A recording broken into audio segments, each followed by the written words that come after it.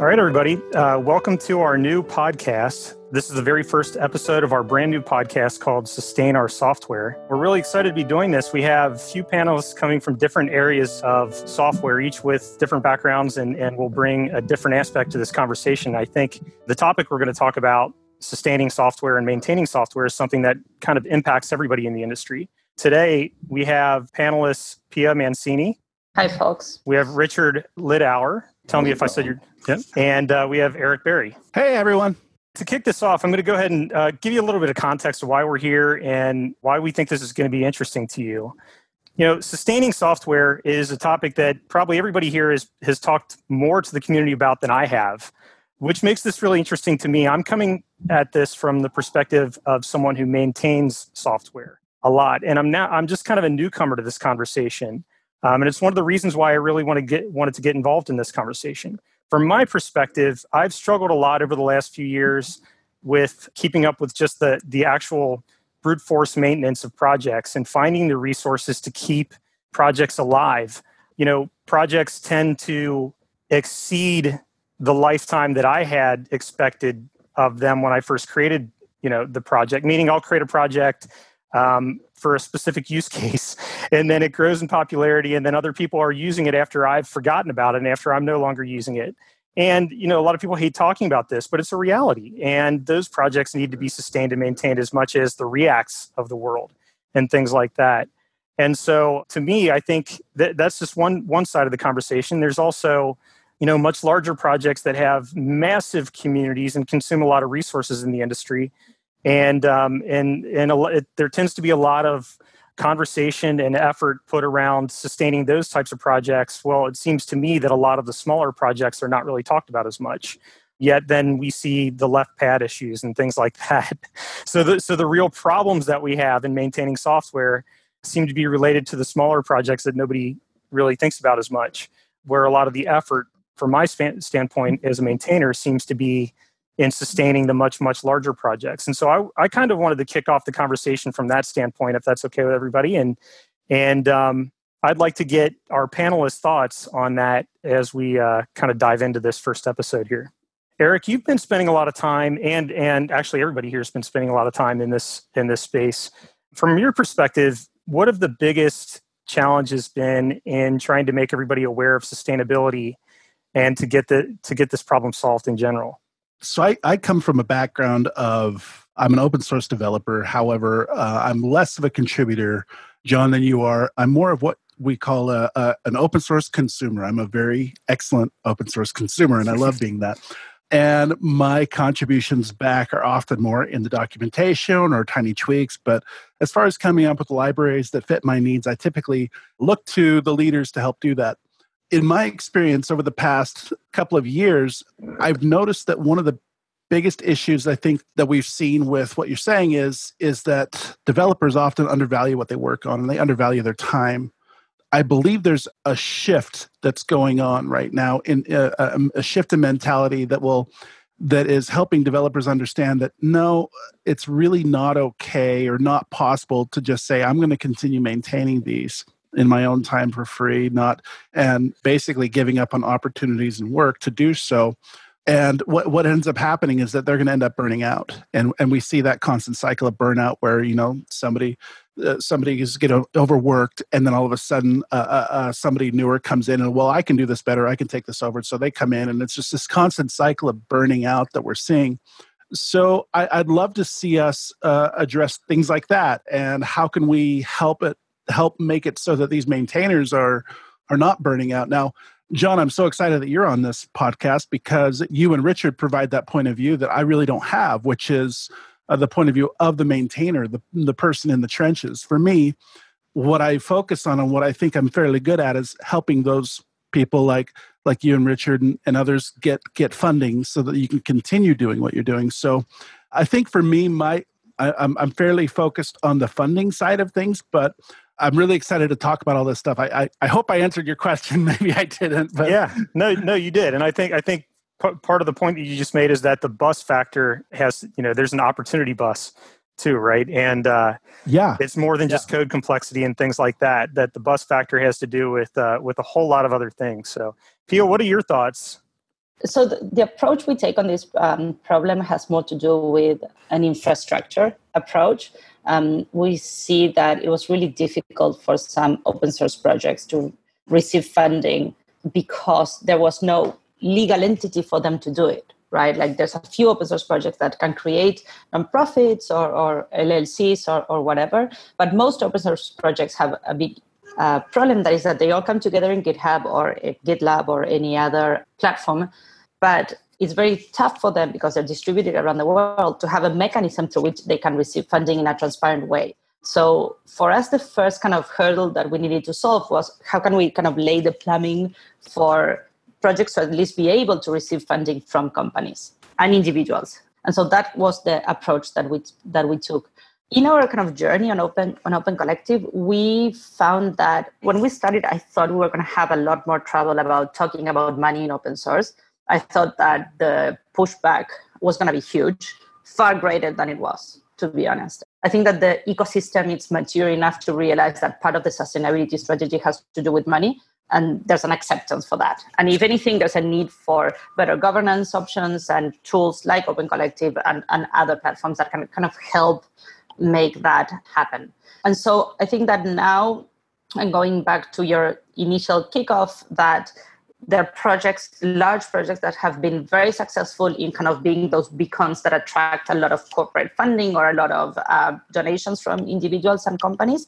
That is not necessarily trickling down to smaller projects. And so from Open Collective, in like my daily job, I see those things very clearly. The needs from the big open source projects are very different to the needs from the smaller projects. And it's our job to figure out strategies and tooling for both ends of the ecosystem. And then the last thing that I would like to bring up also is I think there's still not enough clarity on what we mean or what we talk about when we talk about sustainability of our open source projects, of our public digital infrastructure. Right? Because sustainability is a million different things. Sustainability is not just money. It has to do also with sustainability of the community. And also, as Eric was pointing out, sustainability of the individual, right? The health, personal health of the folks involved in maintaining, creating open source. And there's a huge kind of problem that I see, and I think a framework that we all need to bring together. There's this amazing value that creators are creating, and it's captured somewhere else. It's captured not in their communities. It's captured by others who are using that value. What are the strategies for that value to also be captured by the community that is creating the software? I think that is still unclear. And I think if the goal of this podcast is to go through different strategies and thinking about sustainability in the very different things and aspects of it, then I think it's going to be super interesting, because that is the right approach. Yeah, thank you for that. And so I like a few things that you said. This is a holistic problem. It's not just something that we can attack from one angle and solve. And the economic value that's being created is hard to capture in a direct way. So the economic value is not direct economic value. It's indirect economic value. And, I've said this before on Twitter and other places. I've been saying it a lot lately. I think that the open source software community creates more economic value than probably any other community or sector, any industry, but it's indirect economic value, and it's very hard to get paid directly for that. So I'm going to go back around here in a second and ask everybody to introduce themselves so that everybody knows who they're listening to. But I wanted to get some context first and just dive into, what we're going to be talking about. So before we give intros, I want to ask one last person their opinion on this topic. And yeah. Yeah, actually, I do have one comment. So I've been studying a little bit on this economic value, and there's a couple of I'll share them in the show notes. I'll share my references in the show notes. But what I found through these studies that were done is that, and I'm trying to remember, like 59% of all software out there that's built, 59% of all software is open source. So any application, any program, any website, anything that you go to, 59% of that project is open source on average. And I believe, and the study was done many years ago, but the economic value of open source is well over $360 billion. So it's just absolutely incredible that this whole ecosystem is built up. There's so much tremendous value. And yet just imagine like all of this weight without the reward is sitting on top of the shoulders of these people who are trying to keep it live. So what you said resonates really well with me because it's exactly what I've found in my studies before. So I'll make sure I link those, but thank you for sharing that. Eric, another thing too is that the numbers you're talking about, the 360 billion you said? Yeah, I think so, but I'm going to have to clarify that. I'm pulling my keynote right now. Whatever the number is, I'm sure that it can't possibly take into consideration network externalities or the externalities of value that are created, like that you just can't possibly quantify. You know, how much compound value is created from the faster innovation cycles, the collaboration and the soft things that we really can't measure directly. There's just so much more value there. This is definitely an interesting topic to me that I think we'll have to dive into more. Before we keep going, though, I'd love to get Richard's opinion on this topic. And why are you here today, Richard? And what's interesting to you about this topic? So it's interesting you talk about economic value. For me, that's a very interesting point because money is obviously important. It's how I fuel my house, heating-wise. It's how I buy food. It's how I know that when I go to sleep at night, I'll wake up in the morning and I'll probably still have a house to go to sleep in. At the same time, money it's a tool to give those things, and it doesn't actually matter to me intrinsically. What matters is the food and the heat and my loved ones and my community. What matters is knowing that I'm an okay person and that I'm not, going out there being horrible. And a lot of software and open source maintainers don't see things from that perspective and continually overburden themselves and bring on things like anxiety and depression and burnout. We already mentioned burnout, which is hideous. I've been going through that for years, I think. And what I'm really interested in isn't so much how do we sustain the economic powerhouse that is open source, but how do we keep people thinking creatively and keep them excited and happy in their lives as software developers and not necessarily elsewhere. And so sustaining for me, you can sustain a project, but most of the time a project sits dead and fallow on a GitHub profile and no one's really interacting with it. Maybe people download an NPM, maybe someone makes a PR. What's interesting to me is, well, what happens when you have 500 of those projects and you can't deal with them all? And every single day you have to context switch and move to another one. And as a developer, that's really hard. How do you deal with that? So for me, it's not about sustaining software. It's about sustaining the sustainers, sustaining the open source people, trying to figure out how to make their lives better individually. And a lot of that does involve things. I'm not trying to downplay the money side of things, right? A lot of that does involve, let's get money to these people. Let's figure out how to make projects funded. Let's figure out how to think of different profit models on top of open source so we can continue to develop in the open for free. Creative Commons was an awesome copyright thing, and now we have tons of artwork all around the world that's been labeled with it. The MIT license was incredible. But the problem is that you don't get paid for it. So let's try to figure out how to make that different, how to work around the system while enabling free sharing, but also paid sharing. So yeah, I'm not trying to minimize the money thing. I just think that a lot of it's about mental health and open source. And that's kind of what I'm really interested in.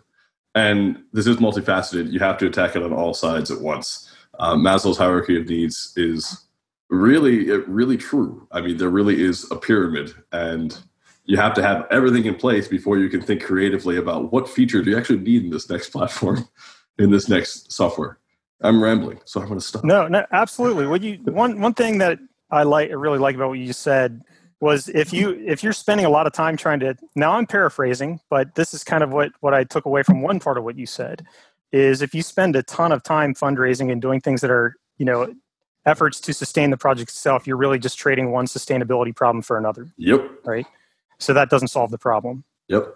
And there are a lot of things, a lot of practices, I guess we can call them anti-patterns in programming related to the behavior of sustaining projects and people going overboard and compromising their health that are really what we as programmers would call anti-patterns. Right? Yep. They're not good for us. So those are also sustainability problems, right? If you can't live long enough, if you live a shorter amount of time, you're not sustaining your own life. So that's not good. I would love to read a book called Software Development Anti-Patterns and have no code in it whatsoever. Things like trying to write a book of documentation instead of just a README, or not writing the README at all, stuff like that. That would be an interesting one. So with that, now that everybody's had an opportunity to give our audience some background and context as to why we're here today, I'd love for everybody to introduce themselves and share with everyone who you are and what brought you here. And maybe we can start with Eric Berry. Yeah, I appreciate that. So, yeah, I'm Eric Berry. I have been a programmer for about 20 years. I've been a Ruby programmer, Ruby-focused programmer for about 10. I was introduced to open source through the Ruby community. Before that, I was in Java and PHP, which was not too open sourcey at the time. But open sourcey is now a word, by the way. We're all going to use it. No, I'm just kidding. I'll vote for that.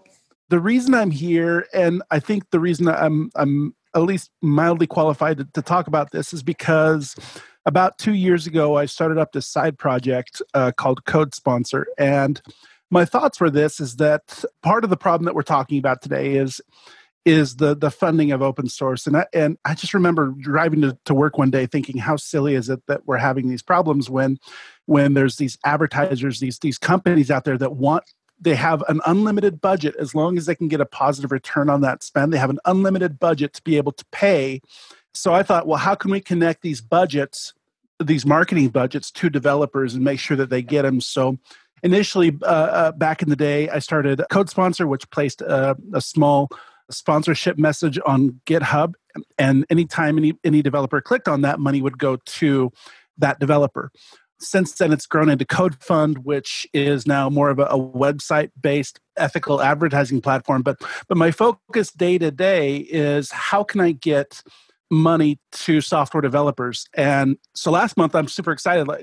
Literally this week, I've paid out $24,000 to developers all over the world, and it's super exciting to be able to do that.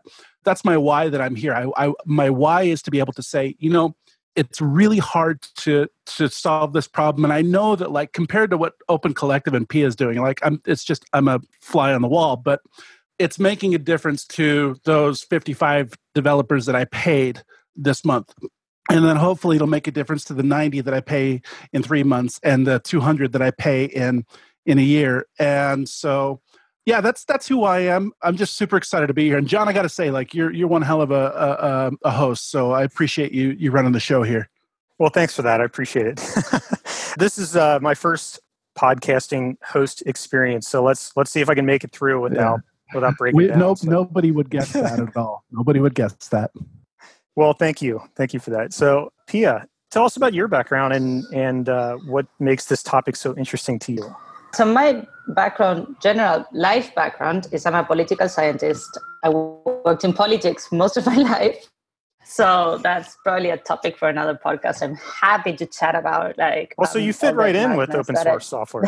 Yeah, I've actually moved into open source, trying to stay away from politics. If only I had knew, right?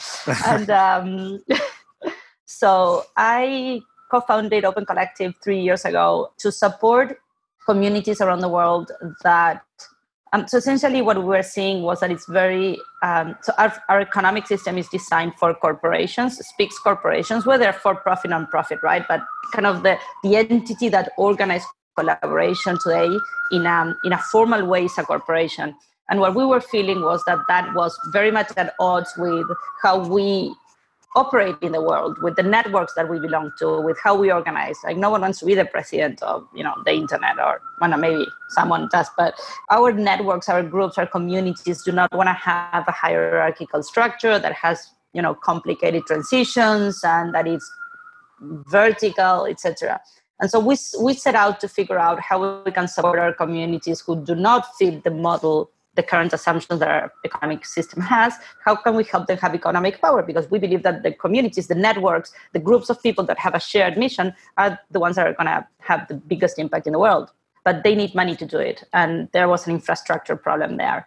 And so we started Open Collective. And essentially, Open Collective is a way for unincorporated groups of folks to have funding in an open and transparent way without needing to set up their own legal entity to do it. And open source was it spread it like wildfire. Open source was a community that was absolutely ready for this. There was already money that wanted to go to open source to sustain open source. Maintainers were already, they have the collaboration tools that they need to be a community. And so we just needed to build that bridge. And we did. And It's a project that it's been ongoing for 3 years, and we're currently supporting thousands of open source projects around the world. We've raised more than, $3.5 million for projects, and it's been like a very, very interesting joyride. The reason why I'm here is because this is my world, my community, and I want to learn more and also understand it more and give my 2 cents to it.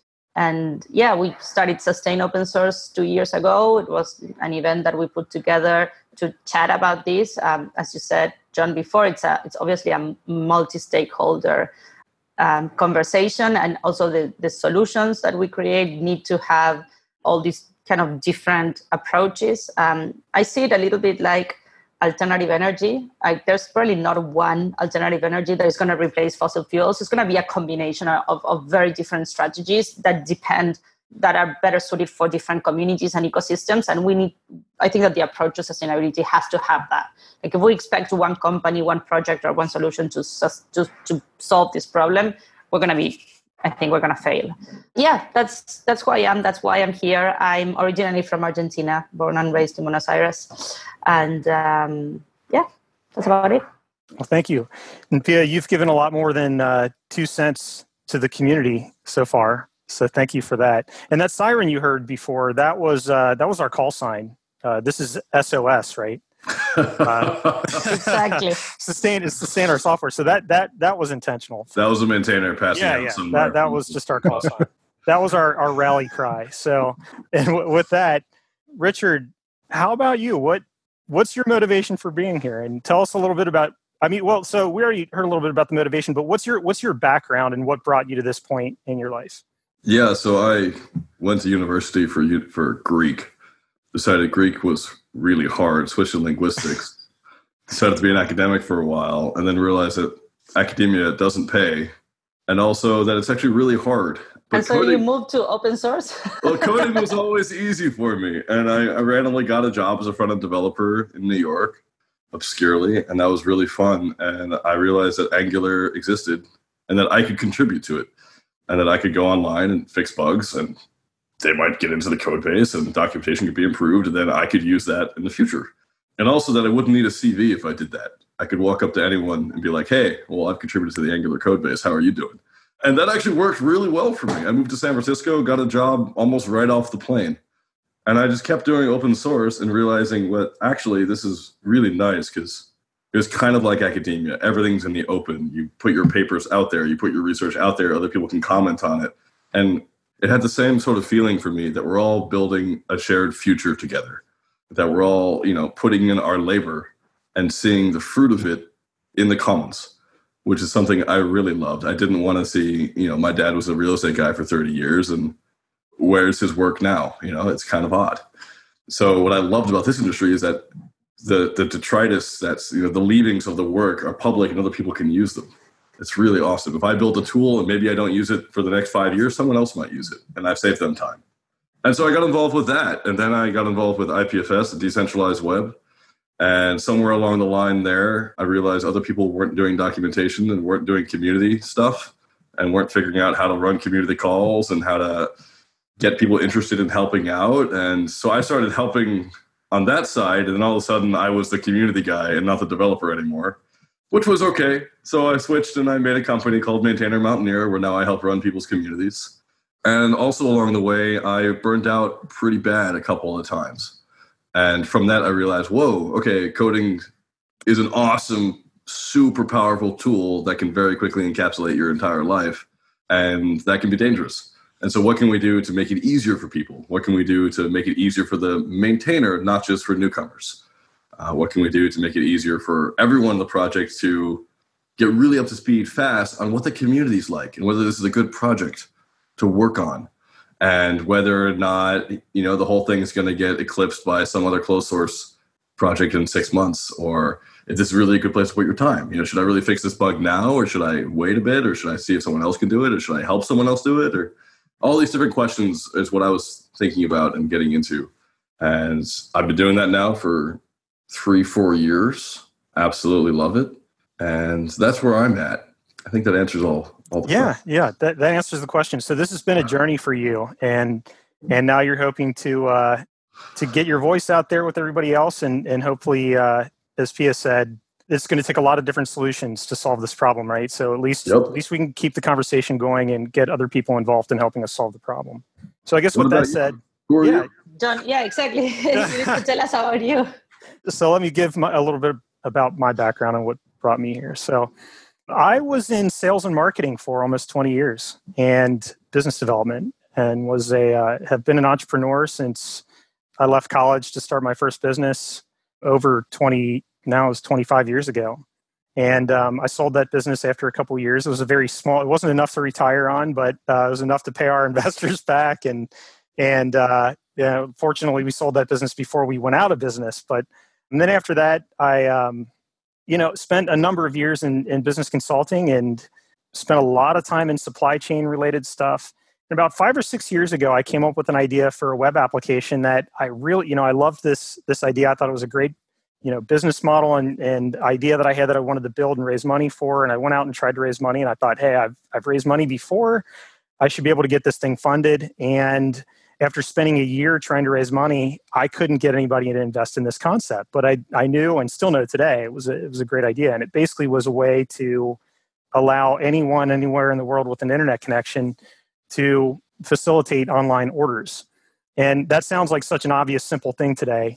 But 80% of orders in B2B sales are still conducted across phone, fax, and email today, believe it or not. So anyway, long story short, 5 years ago, I decided to learn how to program. I just put down the proverbial marketing clipboard and picked up a keyboard and started learning to code. I had been on GitHub for a couple of years, just kind of observing and watching and looking for things that I could use to try to build this project I wanted to create. And I realized that I would never be able to do it without just diving in and learning how to code.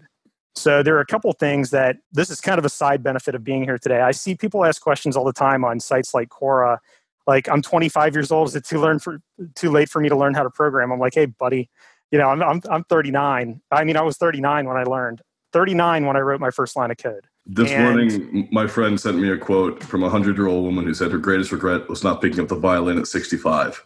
Wow. Because she could have had 35 years of playing. So no, I still have plenty of time to learn how to play the violin then. So thank you for that. I've got another 15 years. But yeah, so for me, this has been a different journey, I think, than the average developer. For me, it was, I almost felt like I had to do this. Started learning how to program. And initially, I wasn't thinking about anyone else using my code. I was just learning how to program.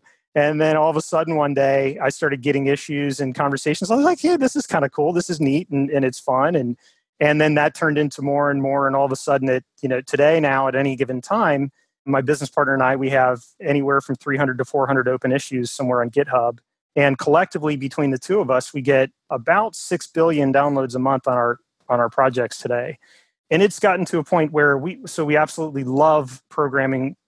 I mean, truly, we love it. We spend a lot of time pair programming, and we just geek out every time we learn something new. And we've experienced a little bit of burnout with maintaining from time to time. So that's part of the motivation for being here. But for me, the reason I'm here today is that I absolutely love programming. What I don't love is some of the scarcity mentality that I see in the community around this problem. And meaning that what I've observed is that there are a lot of really amazing potential solutions out there, like the ones represented by the folks around the table today. And I also, by the way, I've been working with TideLift a little bit recently, and TideLift is the new kid on the block.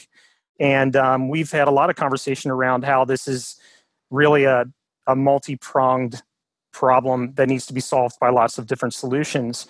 And so back to the point I was making was that I think that there is a common belief, or at least viewpoint, that because we don't have the money to solve this problem today, or rather individual developers don't, that there isn't enough money out there to go around. But that's simply just not true.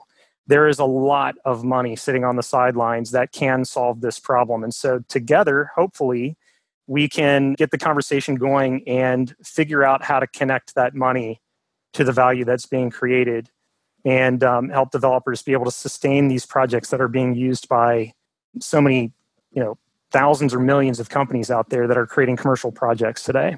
Now, I know we have lots of other topics to talk about. And the other day, when we were on a call the other day, Eric brought up and said, "Hey, we've had many different people tell us that they have, things that they'd like to hear more about and talk more about in, as it relates to sustainability." Eric, I'm kind of putting you on the spot here, but would you mind bringing up a few of those topics and kind of setting the stage for things that we'll be talking about, in the future on this show? And Pia, obviously, I'd like to hear your thoughts as well, and Richard. Yes, and also if we have an email or a way for folks that listen to these first couple of shows and have ideas of topics that we might be missing and they think we should be looking into, or folks we should invite, we should have a channel for that. I'm not sure, Eric, I'll leave that to you. Yeah, I agree with you 100%. And I actually think the first place to go would be to SustainOS's discourse. Last year we set up a discourse forum, and God bless you, discourse. We love you guys, for being able to discuss different topics that are around open source sustainability and growth. And so, John, to answer some of your questions, I'm actually just going to read off of some of the topics that we have on here. We have different sustainability models that are very important to understand. Open source governance and leadership, maintainer health. Richard, you alluded to that before. Blockchain, and how does blockchain pertain to the future of open source, especially in the future of open source funding? How to be a good community citizen. And corporate contributions. How do you handle communicating with corporations and companies? And possibly, how do you communicate like, hey, we want to take part of what we're working on and make it open source, and be able to communicate the value of that to the companies? The resource management is one.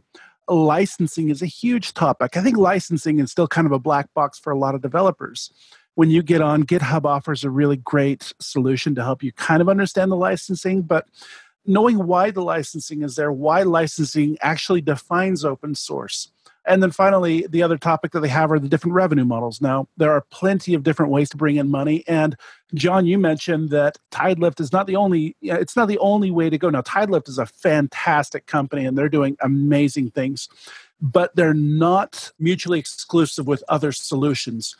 I don't see any of these as being mutually exclusive. I think that the solution is going to be a combination of all of these different ideas and ways to help fund and sustain open source. So these are some of the topics that I'm extremely excited to talk about. And we've got a lot of great people that have already committed to being a part of this conversation. And over the next year, you're going to hear from them. We're really excited to reach out, get everybody on. And I'm so excited about this podcast. And I've been podcasting for quite a while. I know that most of us have had some experience in this, but for me, it's such an incredible feeling to sit here and feel like this group, we're talking about things that are so important, so important. Now, I'm not devaluing other podcasts that I've done before, but this is so impactful, and opening up the conversation to the world, allowing them to be able to kind of become part of the conversation, become part of the solution, is really important to me. And I'm very excited to be here with you guys. Yeah, well said. And I'm excited to be here too. I think that we're going to provide links and information. I think after we decide where that information is going to be posted, we'll give everybody the opportunity to send us their ideas and request additional topics and get involved in that conversation with us, so that we certainly don't want this to be a one-sided conversation. We'd love to hear your feedback. But Pia, also, you had something you wanted to add to that as well? No, I think that I added the topics that I had on my list, and Okay. Eric just mentioned them. It was just about having a way for folks to reach out to us with whatever we're missing. Okay. For my part, I think in future conversations, one thing that I'm really looking forward to as well, and I brought this up when I met the other three distinguished panelists that we have with us today. One of the things that I'm interested in is we always talk about sustainability, it seems anyway. The conversation usually is just about money and it's about economic value and it's about things like that. But quite honestly, I think that a big part of the quote unquote sustainability problem is maintainability and just bad coding practices. And honestly, so many projects that are getting funding right now are just horribly maintained. And while there are a lot of other better maintained projects that actually aren't getting funded because they're better maintained, meaning that you're not seeing as much of a problem with them being maintained, so nobody feels compelled to sustain them, to fund them. It becomes much more obvious that a project needs funding when it's not well maintained. That's my opinion as a maintainer, and I think that might be a controversial opinion. And so those are the types of topics that I want to dive into, like not just the sustainability aspect of this and money and where's it coming from and how do we connect economic value to economic creation to value creation, but how do we help maintainers see that part of solving this problem is to follow some conventions and to get better at making your projects more maintainable, making them easier to sustain, so to speak.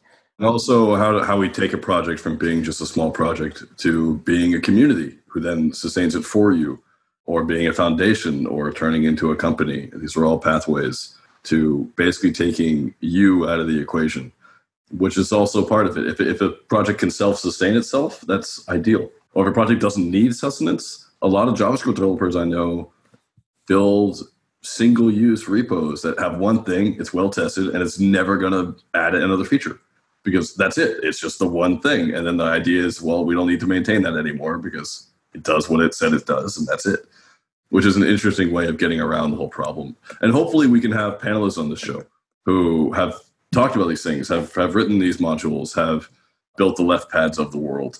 And that's something I'm really looking forward to as well, is getting to interface with the community.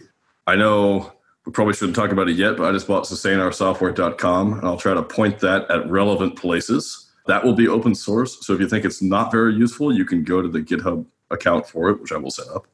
But yeah, this is exciting. This is very cool. I think what Richard just said basically is that in order for us to sustain that new website that we have, we're expecting the community that's listening to build out that website. Yeah, if you want to build all of it, that'd be great. Yeah. So PRs will be accepted, and so otherwise, don't expect anything. That's kind of what we're saying there. John, I'd like to add to what you were saying before about maintenance, and also like something that I want to bring to the show is understanding that maintaining open source also needs different skills, not just coding, and also different soft skills, and how the open source communities are able to attract those skills and onboard for different skill sets and a diversity of backgrounds that are going to make those communities more sustainable, right, and more resilient. That's a very good point. One other thing, this will be something that we can dive into more, or maybe not, in future discussions, but I did want to bring this up that I don't know how much people have really talked about this in the sustainability discussions, but I mentioned earlier the kind of scarcity mentality. I think the other side of that scarcity coin is that, meaning that there's a perception that there's not enough money to go around. And I think because of that, my observation has been that there's a little bit of a shaming kind of behavior in open source around how money is spent and how developers want to use the money that they raise for their projects. And I think that if we're going to find a healthy solution, a way for developers to holistically, literally live healthy lifestyles and to be able to solve this problem, and to, Richard hinted on this a minute ago, that, there are micro libraries that seemingly sustain themselves, maintain themselves, because once you publish the library, it doesn't need a lot of maintenance. But what that says is that there's a sustainability problem with maintainers themselves, not just the projects as well. Maintainers like me I have hundreds of micro libraries because I can reuse them in lots of different places, yet and at the same time, those are the libraries that are keeping me on my toes every day. And that, there's always some kind of a new security concern somewhere, some fire that has to be put out. There needs to be a solution that allows developers like me and Richard and folks that we're all, working with every day to be able to sustain their projects in a way that might not fit on a ledger in a traditional way or in a transparent way, or might not be easy to quantify in traditional terms. So I'm interested in hearing more about that as we go forward, and hopefully we can explore how that might be solved if we just get everybody talking together and figure out how we can attack this from lots of different sides with lots of different solutions. With that said, so before we sign off, anything, Eric, Richard, Pia, anything you'd like to add? Well, before we sign off, we got to follow the tradition of the podcast series that we're doing, which is called Picks. So if there's nothing else, I'd love to introduce you all to Picks and kind of explain how it works and explain to our audience how it works. Honestly, it's one of my favorite parts of the show. Please do. All right. So every podcast that we record, we're going to end the show with what we call picks.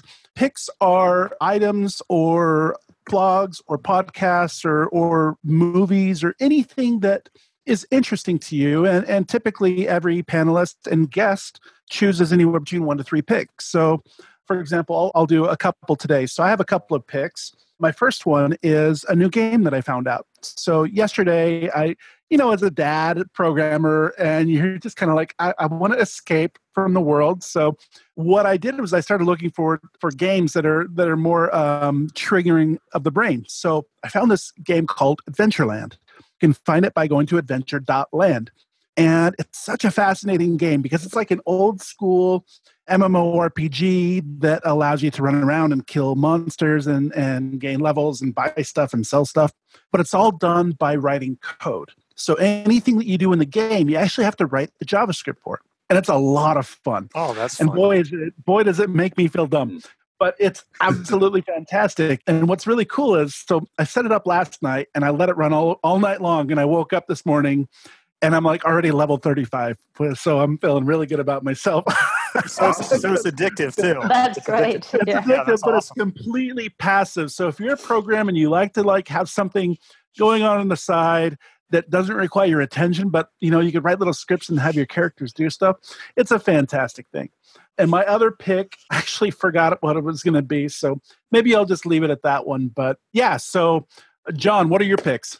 Wow. So I'll be honest with you, I didn't have any picks prepared today. So what I'm going to do is I'm just going to give one pick, a shameless promotion, but I promise in the next podcast, I'm going to have some other picks, but this is a great one. I'm going to mention TideLift again. I think everybody's already really much, much more aware of the other solutions that we talked about today.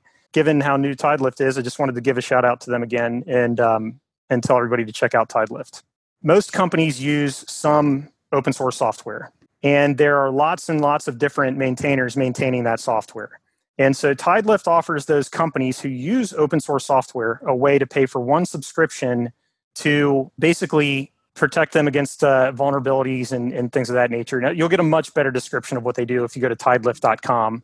I'm not going to even pretend to be able to describe their business model very well. It's for an entire stack. So they basically, you sign up for a whole stack and they sort of trickle that money down to the maintainers and get them verified such that they're going to be on call for vulnerabilities. So it's one way of making sure that companies feel like they can pay someone and making sure that maintainers feel like they can make some money. It's an interesting model. Exactly right. They take care of connecting with the maintainers to pay the maintainers to maintain the software so that the companies just have to worry about one payment and they're covered.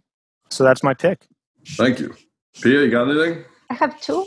I also wasn't prepared, but whatever. So my first pick is I recently signed up to this newsletter called Brain Pickings by Maria Popova. Yes. That has been a delight. It's like probably the only newsletter that I actually read when it hits my inbox. I'm very zealous about my inbox. And I love it. And I highly recommend her Brain Pickings. It's this combination of literature and poetry and art and astronomy and science. It's just marvelous. And her book, Figuring, it's also like I recently received it through a book club. I know, I'm a geek that I'm part of, and it's been great. So that was like my pick, Brain Pickings. I highly suggest it. And my second pick has nothing to do with that, but it's about the Inuits' tradition of how they educate their kids. I have a very stubborn toddler, a very stubborn 3-year-old that is clearly my daughter. And someone recently in Twitter shared with me a publication about how Inuits teach their kids to deal with anger and the kind of the parenting toolkits that they have. And it has to do with stories, some play, some fantasies. And it's been no tears for the first time in quite a while. So I'm very happy. So thank you, Nick Vidal, for that recommendation. Thank you for that. Yeah, I have a 5-year-old. I'm sure that I'm gonna definitely look that up. That sounds interesting. I'll share that, John. It's been like an eye opener for me. Yeah. Thank you, Richard. What are your picks? So I got linked an article the other day, which is from 99% Invisible, called Palaces for the People. I'm a big fan of public libraries, and this is a really great description of what they are and what Carnegie was trying to do when he coined the phrase Palaces for the People and spent a lot of his money on trying to actually give back to society and what libraries do today and how important they are for resilience in people's communities. Really interesting quote in there about Chicago heat wave, I think it was in the 90s, where neighborhoods which used their library, in which everyone was on the street, and which people knew each other, had drastically higher success rates at dealing with a heat wave, whereas neighborhoods where people weren't using their libraries, weren't on the streets very much, didn't know each other, a lot more people died from not having air conditioning. Very interesting article. It's a quick read, probably 5 minutes. There's also a podcast for it. I don't have a lot of time for podcasts, ironically, but I love that article. So that'd be my one pick. I think there's a lot of corollaries you can draw between that and open source. I'm interested in figuring out what they are. And then my other pick would be, no, that's it. That's just one. Let's just You're just gonna follow the trend of doing one pick today, like me. Well, if you want to gamify things, birding's pretty awesome, but I'm not going to talk about that because I never shut up. So, yeah, that's it. All right. Well, I appreciate that. I did want to mention one more thing. So, again, a shameless promotion here to help me sustain my open source projects. If you do check out TideLift and you sign up for TideLift, mention my name or just give them the code JS. That's my initials, but it also happens to be JavaScript. So should be easy for you to remember. That was it for me. At the end of every show, we like to just ask our guests typically, how do they find them? How do they reach out to them if needed? And since we don't have any guests, but we are all new to this podcast, I think it'd be good to ask everyone, how do we find you online? How do we get in contact with you? How do we follow you? That type of thing. So, Pia, I'll start with you. Yeah, sure. So I mostly hang out on Twitter. So you can find me at Pia Mancini, Mancini, and otherwise Pia at opencollective.com. Perfect. John, how about you go? Same. Twitter. You can find me at John Schlinkert. It's JONSCHLINKERT. You can find me on Twitter, and same on GitHub. Same username on GitHub. I hang out there probably more than anywhere else. So GitHub, Twitter. Perfect. Richard. So I used to hang out on Twitter, and recently I haven't been very good at it. So you can send me a letter. I live at 10 Monsignor Crosby Avenue, number 4, Montpelier, Vermont, 05602. If you want to send me an actual letter, you could also do Richard. I do take fax. You have to do the weird email to fax thing or something, though, because it'll have to go to richard.littauer@gmail.com. You can find me online at maintainer.io or burnfen.com as well. But seriously, send me a letter. You have my address now. That's where I live. How about Morse code? I don't take Morse code. I do take smoke signals. So if you can figure that out. I also have a dove coat. So if you want to send me a dove with a pigeon, with like a little message. That's just owl? Owls, yes. But good luck getting them to go anywhere for you. All right. Oh, that's awesome. And you can find me online at Coderberry on Twitter and GitHub. And also check out codefund.io. We love to help out. So to wrap up the show, thank you all for being here. We will see you next week. For the listeners, expect some great content. We're excited to get everything out to you guys and be a part of the conversation. We will be setting up a Discord channel for the public. All of the panelists are going to be on the Discord channel. So if you have any questions or would like to talk with us, that's a great place to reach out, and we will put that in the show notes. Also, just to know, everything that we talked about today will be in our show notes. So if you heard something and you'd like to go back to it, you look at our show notes. We also have a full transcription of the podcast on our website. So thank you all for joining us. John, Richard, Pia, this has been amazing. And we'll see you all next week. Bye, everyone. Have a great week. Bye-bye. Thank you all. Thank you. Bandwidth for this segment is provided by CacheFly, the world's fastest CDN. Deliver your content fast with CacheFly. Visit CacheFly.com to learn more.